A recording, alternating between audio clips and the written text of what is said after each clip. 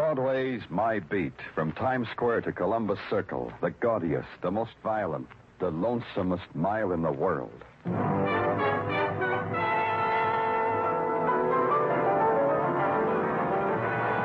Broadway's My Beat, with Larry Thor as Detective Danny Clover.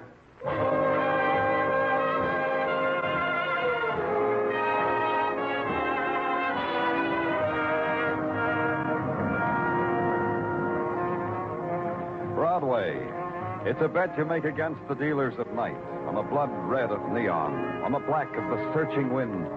And the circle spins, a whirlpool of gleaming laughter and splintered whispers, of shrieking steel and the silence of stone.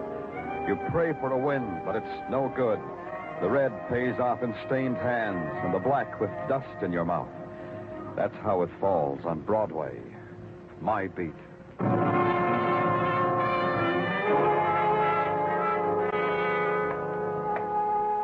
At 4 o'clock in the morning, Broadway is still. The spectaculars drowse and the neons yawn. The sounds of the city whisper into the darkness. And last night's headlines fight a losing battle with the wind. Then,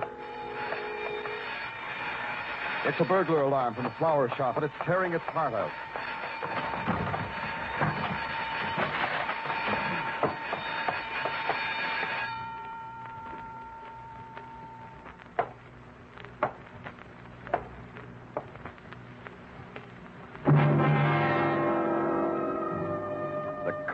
Winking light of the florist's sign found her face, then lost it in the shadows, then found it again.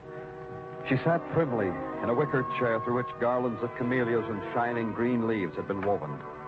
Her hand had been pricked by the thorn of a rose she held. And when the light found her eyes again, they were mocking and sly. Hey, what goes on here, huh? Oh, hi, Danny. What makes? I heard a burglar alarm. Someone tripped it on their way out the back door. Oh, and left this dame here to heist rose petals? Patrolman Meshikoff, do something for me. Sure, Danny. Want me to book her? Call homicide. Tell them there's been a murder. Why,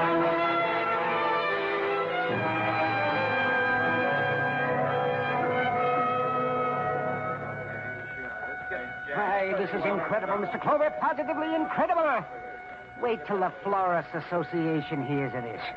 I shall be blackballed. A girl has been murdered, Mr. Kuppelheim, in your shop. Is that all it does to you? Please, Mr. Clover, don't teach me manners.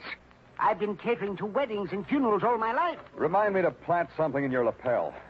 You say you don't know this girl. No. Can't you do something about her, Mr. Clover? Move her or something? Oh, my beautiful blues. You take your filthy hands off those primroses. To me, Mr. Kuppelheim. Pay attention to me. The primroses will have to fend for themselves. This is an outrage. Making a shambles of my garden. All because you can't solve a stinking murder of some burglar of a girl. Don't press me, Kuppelheim. I could forget it says in the book I'm a gentleman. I know nothing about this, Mr. Clover.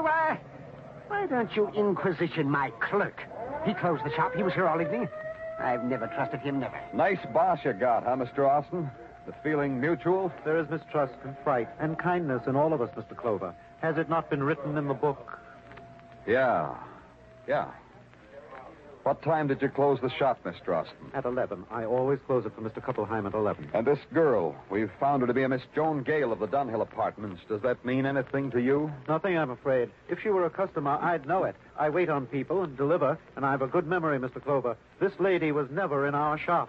Why should someone bring her here to kill her? Oh, well, that's a wonderful question, Mr. Clover. I wonder you hadn't thought of it before. May I go home now? It hurts me to say this, but no. Your primroses will need you.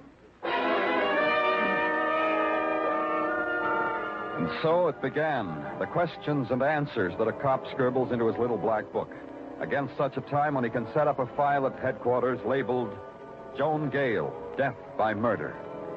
The coroner said she was killed by a bullet in her heart. That made me, all of a sudden, a philosopher. I had to inquire into what set of circumstances put the bullet there at that time, in that place. The next morning, I went to the Dunhill Apartments because Joan Gale's purse said she lived there. And I talked to a man because the yawning young woman at the desk just yawned and shook her head. Then yawned some more and pointed at a potted palm on the man sitting beside it who I should talk to. Good morning. My name's Danny Clover. Oh, that's nice. You got some beef, maybe? See the girl at the desk. I did. She's sleepy. Ah, you're a real quick lad. So? So that makes me an observant cop. A cop, huh? Well, that makes my name Frank Shepard, houseman. Let's see your buzzer, friend, so I can have a genuine feeling about you. Yeah, here. Oh. I did something you don't like? Joan Gale, I want to look at her room. Okay, come on. She did something bad? Go ahead, shock me. What'd she do bad? She got murdered. Oh, bad as that, huh? That's sad, real sad. And here. Joint screams at you, don't it? It's too dark to tell. Turn on the lights, Frank. Sure. Better? Oh, blue lights. What do you know? That means something? She have many friends, Frank? Callers? Tell you the truth about that, Clover. Joan Gale never made me look up from the racing form. Her friends neither. I wouldn't know. So, no gentleman callers. And I thought I was being clear as crystal. I wouldn't know. Who are you? All right, rummy outside. You want to give this policeman a bad impression of Dunhill Apartments? Wait a minute. Who's this guy, A Frank? refugee from 109 down the hall. He greets the gladsome day with a crock. Yesterday, he stumbled into Mrs. Stutman's room while she had her hair in the henna. Didn't you, John? Oh, sure, me. Tell your friend, mister, that today I met good old John. Oh, that makes you want to fix my tie, huh? Come on, good old John boy, baby pally. Outside, good old Frank boy.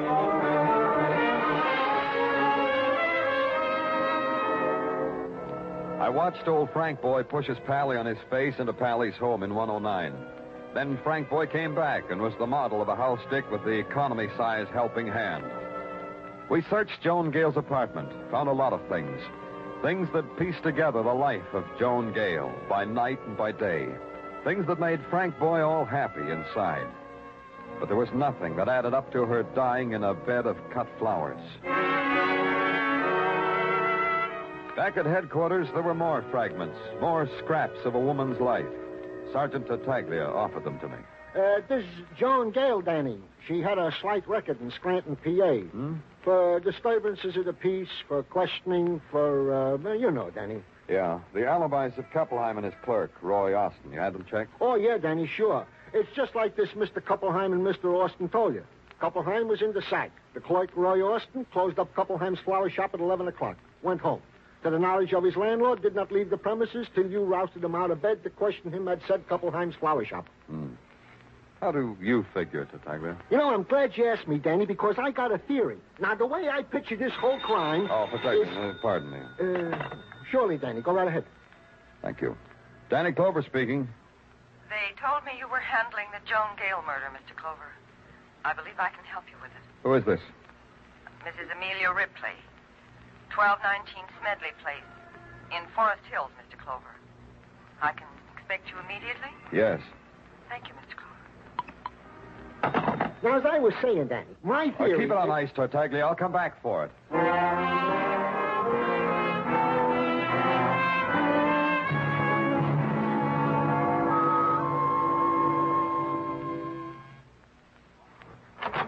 Yes? What is it? I'm Danny Clover. I'm from the police. Mrs. Ripley called... I'm Mrs. Ripley. Please come in. Thank you. You won't mind. Well, that is, I hope you won't mind if we sit in the kitchen and talk. Not at all. This way. You see, it's the maid's day off, and I'm cooking. A hollandaise sauce on the stove, batter in the mixmaster. Oh, looks about done. It's the sauce that needs attention. Sit here, Mr. Clover. Thanks. You said something about Joan Gale, Mrs. Ripley. I never saw her in my life, Mr. Clover. But I knew her. I don't understand. Have a cup of coffee, Mr. Clover. I knew her because my husband knew her. Oh, I see. Of course you don't see. My husband sees her, then comes home to me. He comes home and strokes my hair and calls me wonderful names that I thought he'd forgotten. And he kisses me. Mrs. Ripley. I found out about Joan Gale months ago. I've always known it was a woman, but I just happened to find out her name was Joan Gale. Why are you telling me? Revenge is a funny word to be coming out of a housewife's mouth, isn't it? My husband is mixed up with a woman who's been murdered. I wonder whether I'm going to laugh or cry at what he suffers for it. It's important to me to know which I'll do. Pardon me. Where's your husband now, Mrs. Ripley? He called a few minutes ago. He said he was at his place of business, the Ripley shoe distributing business on East 37th. Well, thanks, Mrs. Ripley. I'll talk to him. Well, I'll show you to the door. I think I'm glad I talked to you, Mr. Clover. Oh, you did the right thing. Is this your husband, this picture on the bookcase? Yes, that's John. Good old John, he likes to call himself. Why, Mr. Clover? Does he drink? Why do you ask? Oh, but no, he doesn't drink. I'll say that for him. He doesn't touch a drop. Mm-hmm. Miss Clover, it looks bad for John, doesn't it? It's possible that he killed the girl, isn't it?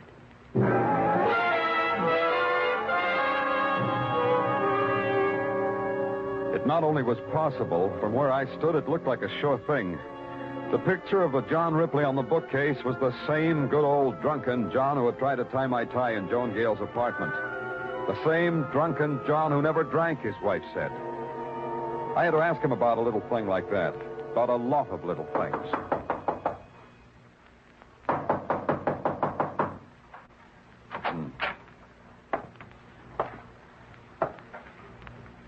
Ripley?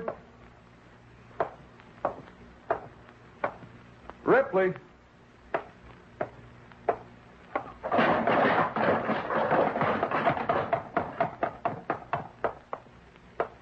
No. Oh, no. The shoe boxes of the Ripley shoe distributing business lay in a crazy, wanton pattern around the body of John Ripley. On his face was a loose, embarrassed grin, as if he were ashamed of his clumsiness, ashamed of not knowing how to handle shoe boxes, ashamed of his torn coat, his torn body, of the blood that crowded through the bullet hole in his chest. Now there was nothing to ask of good old John. Nothing. Nothing at all.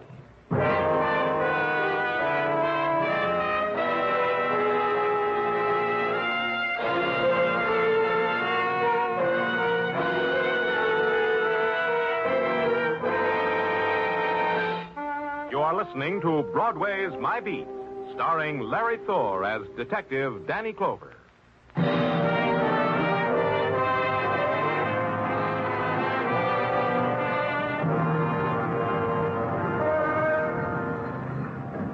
Broadway is a place that can get happy about a lot of things. A wrestler from Argentina who walks on his hands and wrestles with his feet. The honeymoon of Tess Trueheart. And a couple of murders served piping hot for dinner reading. It's the diet Broadway likes. It's a fine way to get fat. My part of it was serving up a few crumbs to the gentlemen in the press room. An arrest is expected momentarily, I told them, and dared them to make 6 paragraphs out of that. They did, and it came out saying the police had no idea who the killer was. Or, as Sergeant Tartaglia phrased it, Danny, I don't have no idea who the killer is. well, the last time I talked to you, Tartaglia, you said you had a theory about who killed Joan Gale and Mr. Ripley. Danny, I got a confession to make. Confession, huh? You killed him? No, Danny. I had a theory, and I put it down on paper and added and subtracted, and the answer comes out that they killed each other. Only they died 12 hours apart. That's interesting. How did you arrive at that? Well, you see, Danny... you got company, Danny. I've got to see you right away, Mr. Clover. Oh, come in. Roy Austin, isn't it? Have a chair, Mr. Austin. Thank you. Thank you very much. Danny... Don't go, Tartaglia. This is Mr. Austin. He's the clerk at Koppelheim's flower shop. Hi, Mr. Austin. How do you do? What can I do for you, Mr. Austin? I want you police to protect me. Yes, I demand it. Why, are you afraid of something? You would be, too. Here, read this. It was slipped under my door at my rooming house. Huh? Dear Roy Austin, make no plans, Mr. Austin, because you will die within a day. Who'd want to write you a note like this? You know? Of course I don't. That's your job, Mr. Clover. Doesn't that note tell you something? Not much, except that whoever wrote it tried to disguise his handwriting. That's pretty obvious. Well, that may be, but it doesn't make me any the less frightened. Mr. Austin, the department will give you all the protection you need. How? One of our men will follow you wherever you go and will... That's not enough. I refuse to leave this building until you apprehend whoever wrote that note. Mr. Austin... I refuse to leave this building. Okay. Well, lock him up, Detective. Sure, Danny, sure. Hey, Mr. Austin, you play canasta? Idiot's Delight. Oh, a new game, huh? Well, maybe you can teach me. Where you going, Danny? To the Dunhill Apartments. There's a house detective there I got to see. Maybe he can teach me.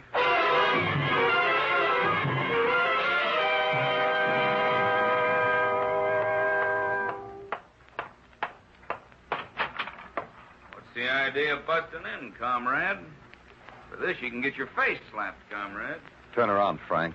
I've got a complaint. I said turn your merry-go-round chair around. The man with the buzzer. No offense, Clover. It's just I don't like things sneaking up behind my back. Complaint? Yeah, big complaint. You. I'm a cooperative kind of louse, Clover, but not that cooperative.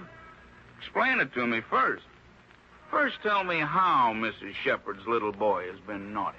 Maybe you ought to stand up when I talk to you, Frank. My words won't have so far to go. Sure. Anything you say, Mr. Clover. See, I'm standing. You gonna rap my knuckles with a ruler, teacher? That little play you staged with John Ripley. 4-star, Frank. I liked it. Yeah, it was real sincere. Good old John. Play act's a fine drunk. On cue, too. You don't say. And all the time I thought good old John was crocked to the ears. He wasn't drunk, huh? Why did you throw him the cue, Frank, boy? You've been working too hard, Detective. Why did you do that, Frank, boy? Why did you tell Ripley I was a cop before he needed to know? Why did you tell him to act drunk so it could look like a big, boozy mistake, his coming into Joan Gale's apartment? You need a place to lay your head, Detective. Answer me, Frank, boy. Answer me. Then answer. You were crowding me. Thanks, Frank, boy. I was praying for that.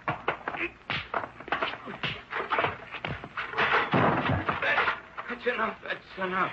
You didn't ask me my question, Frank. You saw a chance for blackmail, didn't you? Big, fat blackmail. I told you Joan Gale had been murdered. You knew John Ripley was her boy, so you arranged the act. Did he pay off before he was murdered, Frank, because you were so nice to him? Ripley murdered? News to you, Frank? Cross my heart, hope to die. I didn't know about it. Had nothing to do with it. What you had to do with Frank. Tell me about that. It was like you say. Ripley was slipping me a little gratuity all along because he didn't want nobody to know about the Gale thing. When she was killed, the price went up for gratuities. That's all. Did you get it? Yeah, from his wife. He didn't have it with him that night you was here. He called his wife. She paid me off, took him home. Don't tease me, Frank, boy. I swear it on a stack. She took him home. The last time I saw Ripley, his wife was scratching his eyes out, and he was crying. On my honor, Danny. Yeah. Get up off the floor, Frank. I want you to look nice for the boys at headquarters.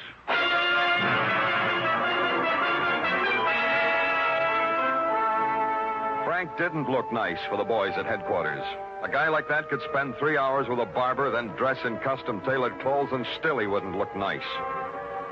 Before I left headquarters, I looked in on the canasta game between Tartaglia and Roy Austin, then took a ride out to the housewife, Mrs. Ripley. I couldn't make up my mind whether to be sorry for her. I wasn't sure whether she had anything to be sorry about. I suppose you expected to see me in tears, Mr. Clover. I wasn't sure. Just how do you feel about your husband's death? Relieved, I think. Clean. If you've got any conscience about lying to policemen, you've got to feel some remorse, too. And you lied. You didn't tell me about paying blackmail and bringing your husband home. I didn't tell you, so I didn't lie. We can group it under the general heading. Maybe this will do something to you, Miss Ripley. You're in a lot of trouble. How? How am I in trouble? You're a murder suspect. Oh, you'd be surprised, Mrs. Ripley. We've had other coffee drinkers murder people. Even a file on murderers who made fine hollandaise sauces. Well, but why should I... Why do murderers kill? You had the motive.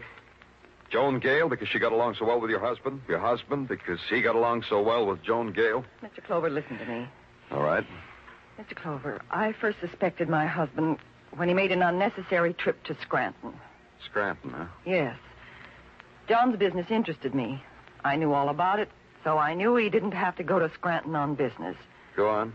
When he came back, he suddenly started to send me flowers. Just like that, flowers. Several times a week. That way I knew exactly when he saw Joan, by the flowers. Flowers, huh? I suddenly make a stab in the dark. Flowers from Kuppelheim. Yes, that's right. Then, when my husband was in trouble at the hotel, I went there and did what you said I did. Simply because once I married John. You did that, then? I brought him home. He told me everything that happened between Joan, Gale, and himself. Everything. Uh-huh. Then he left. Then I called you. I called you because there was the matter of my self-respect. You're telling me you didn't shoot either one? I didn't. There's a grocery store in the corner, Mrs. Ripley. You can go that far so you can get your coffee. I'm going where there's flowers. There might be an unfilled order there. Maybe you'll get some.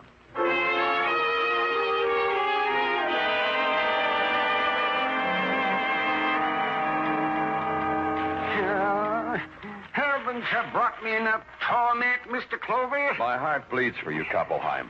Put those petals down and talk. Gosh, it's no good. You've upset me so. A coming out corsage. Just massacred. How long have you had John Ripley for a customer? John Ripley? The shoebox murder case?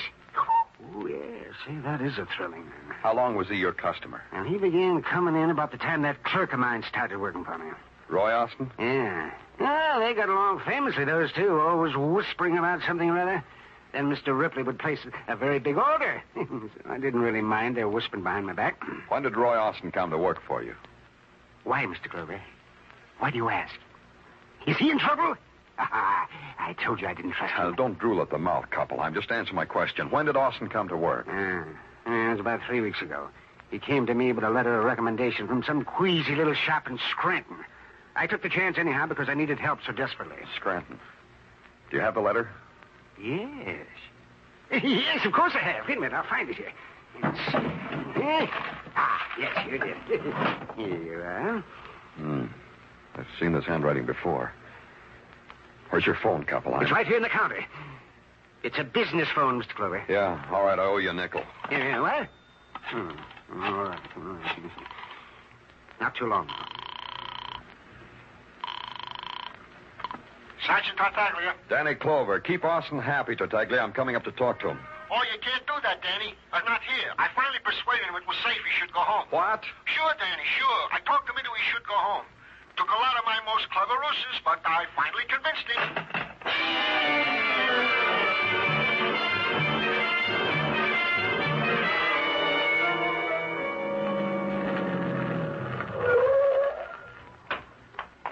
As soon as you call headquarters, Danny, what's up? Maybe a guy who asked protection of the police, Muggavan, just to throw the police off balance. Huh? Maybe a killer.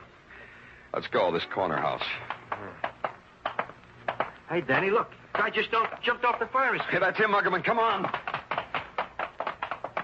In the alley. Drop him. No, I'll fire over his head. Austin! Austin, stop! Hey, he ain't playing. There he goes, Danny. Turning Amsterdam Avenue. Yeah.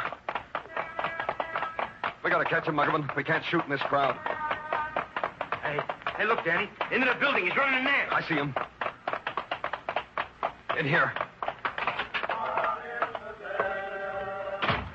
Rival me? I beg your pardon, lady. Did a man just come in here? A man in a gray sweater? In and through that door on the other side of the platform. Thanks. Stay here, Muggavan. Don't let him get out this way. Yeah, Danny, sure.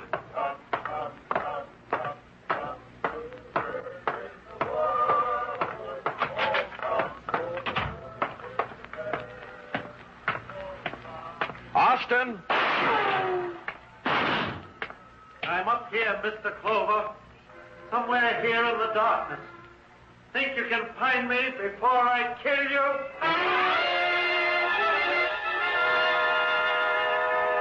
His voice plunged down at me, down through the shadows, down the long flight of stairs. Roy was in darkness.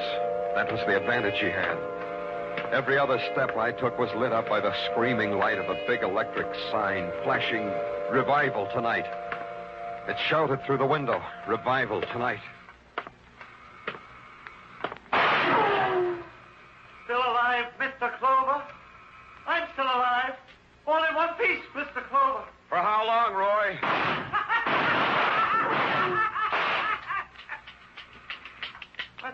Mr. Clover. Not a bullet. Not a trick, is it? Because it'll do you no good. Come down, Roy. My gun's empty. Come to me, Mr. Clover. Up these stairs. Come to me.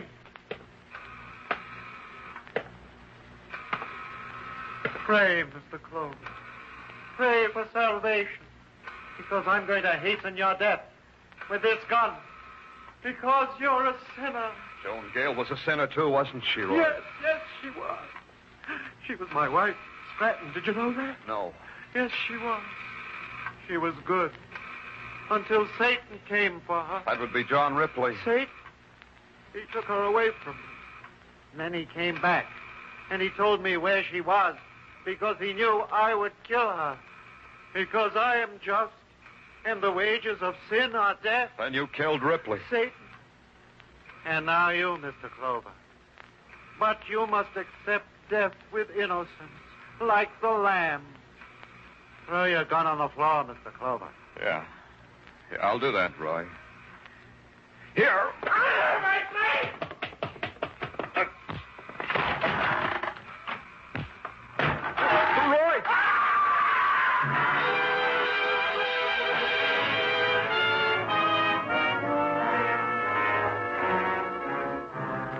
When I got to him, he was dead.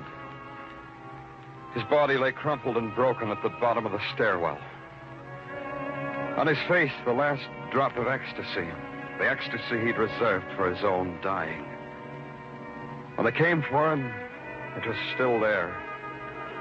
But frozen now, different now. Like some leering mask of evil.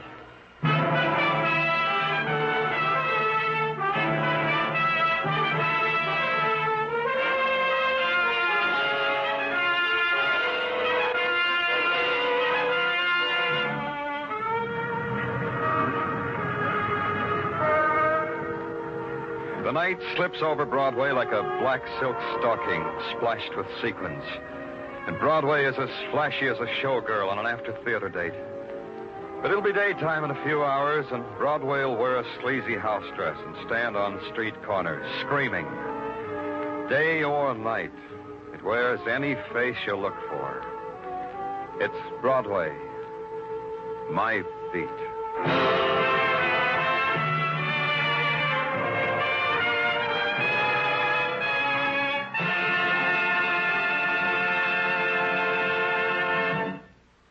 Broadway's My Beat stars Larry Thor as Detective Danny Clover and is written by Morton Fine and David Friedkin. The musical score was composed by Alexander Courage and conducted by Wilbur Hatch, and the program was produced and directed by Elliott Lewis. The cast tonight included Charles Calvert, Irene Tedrow, Jerry Hausner, Howard McNear, Edgar Barrier, Herb Vigran, and Jack Crucian.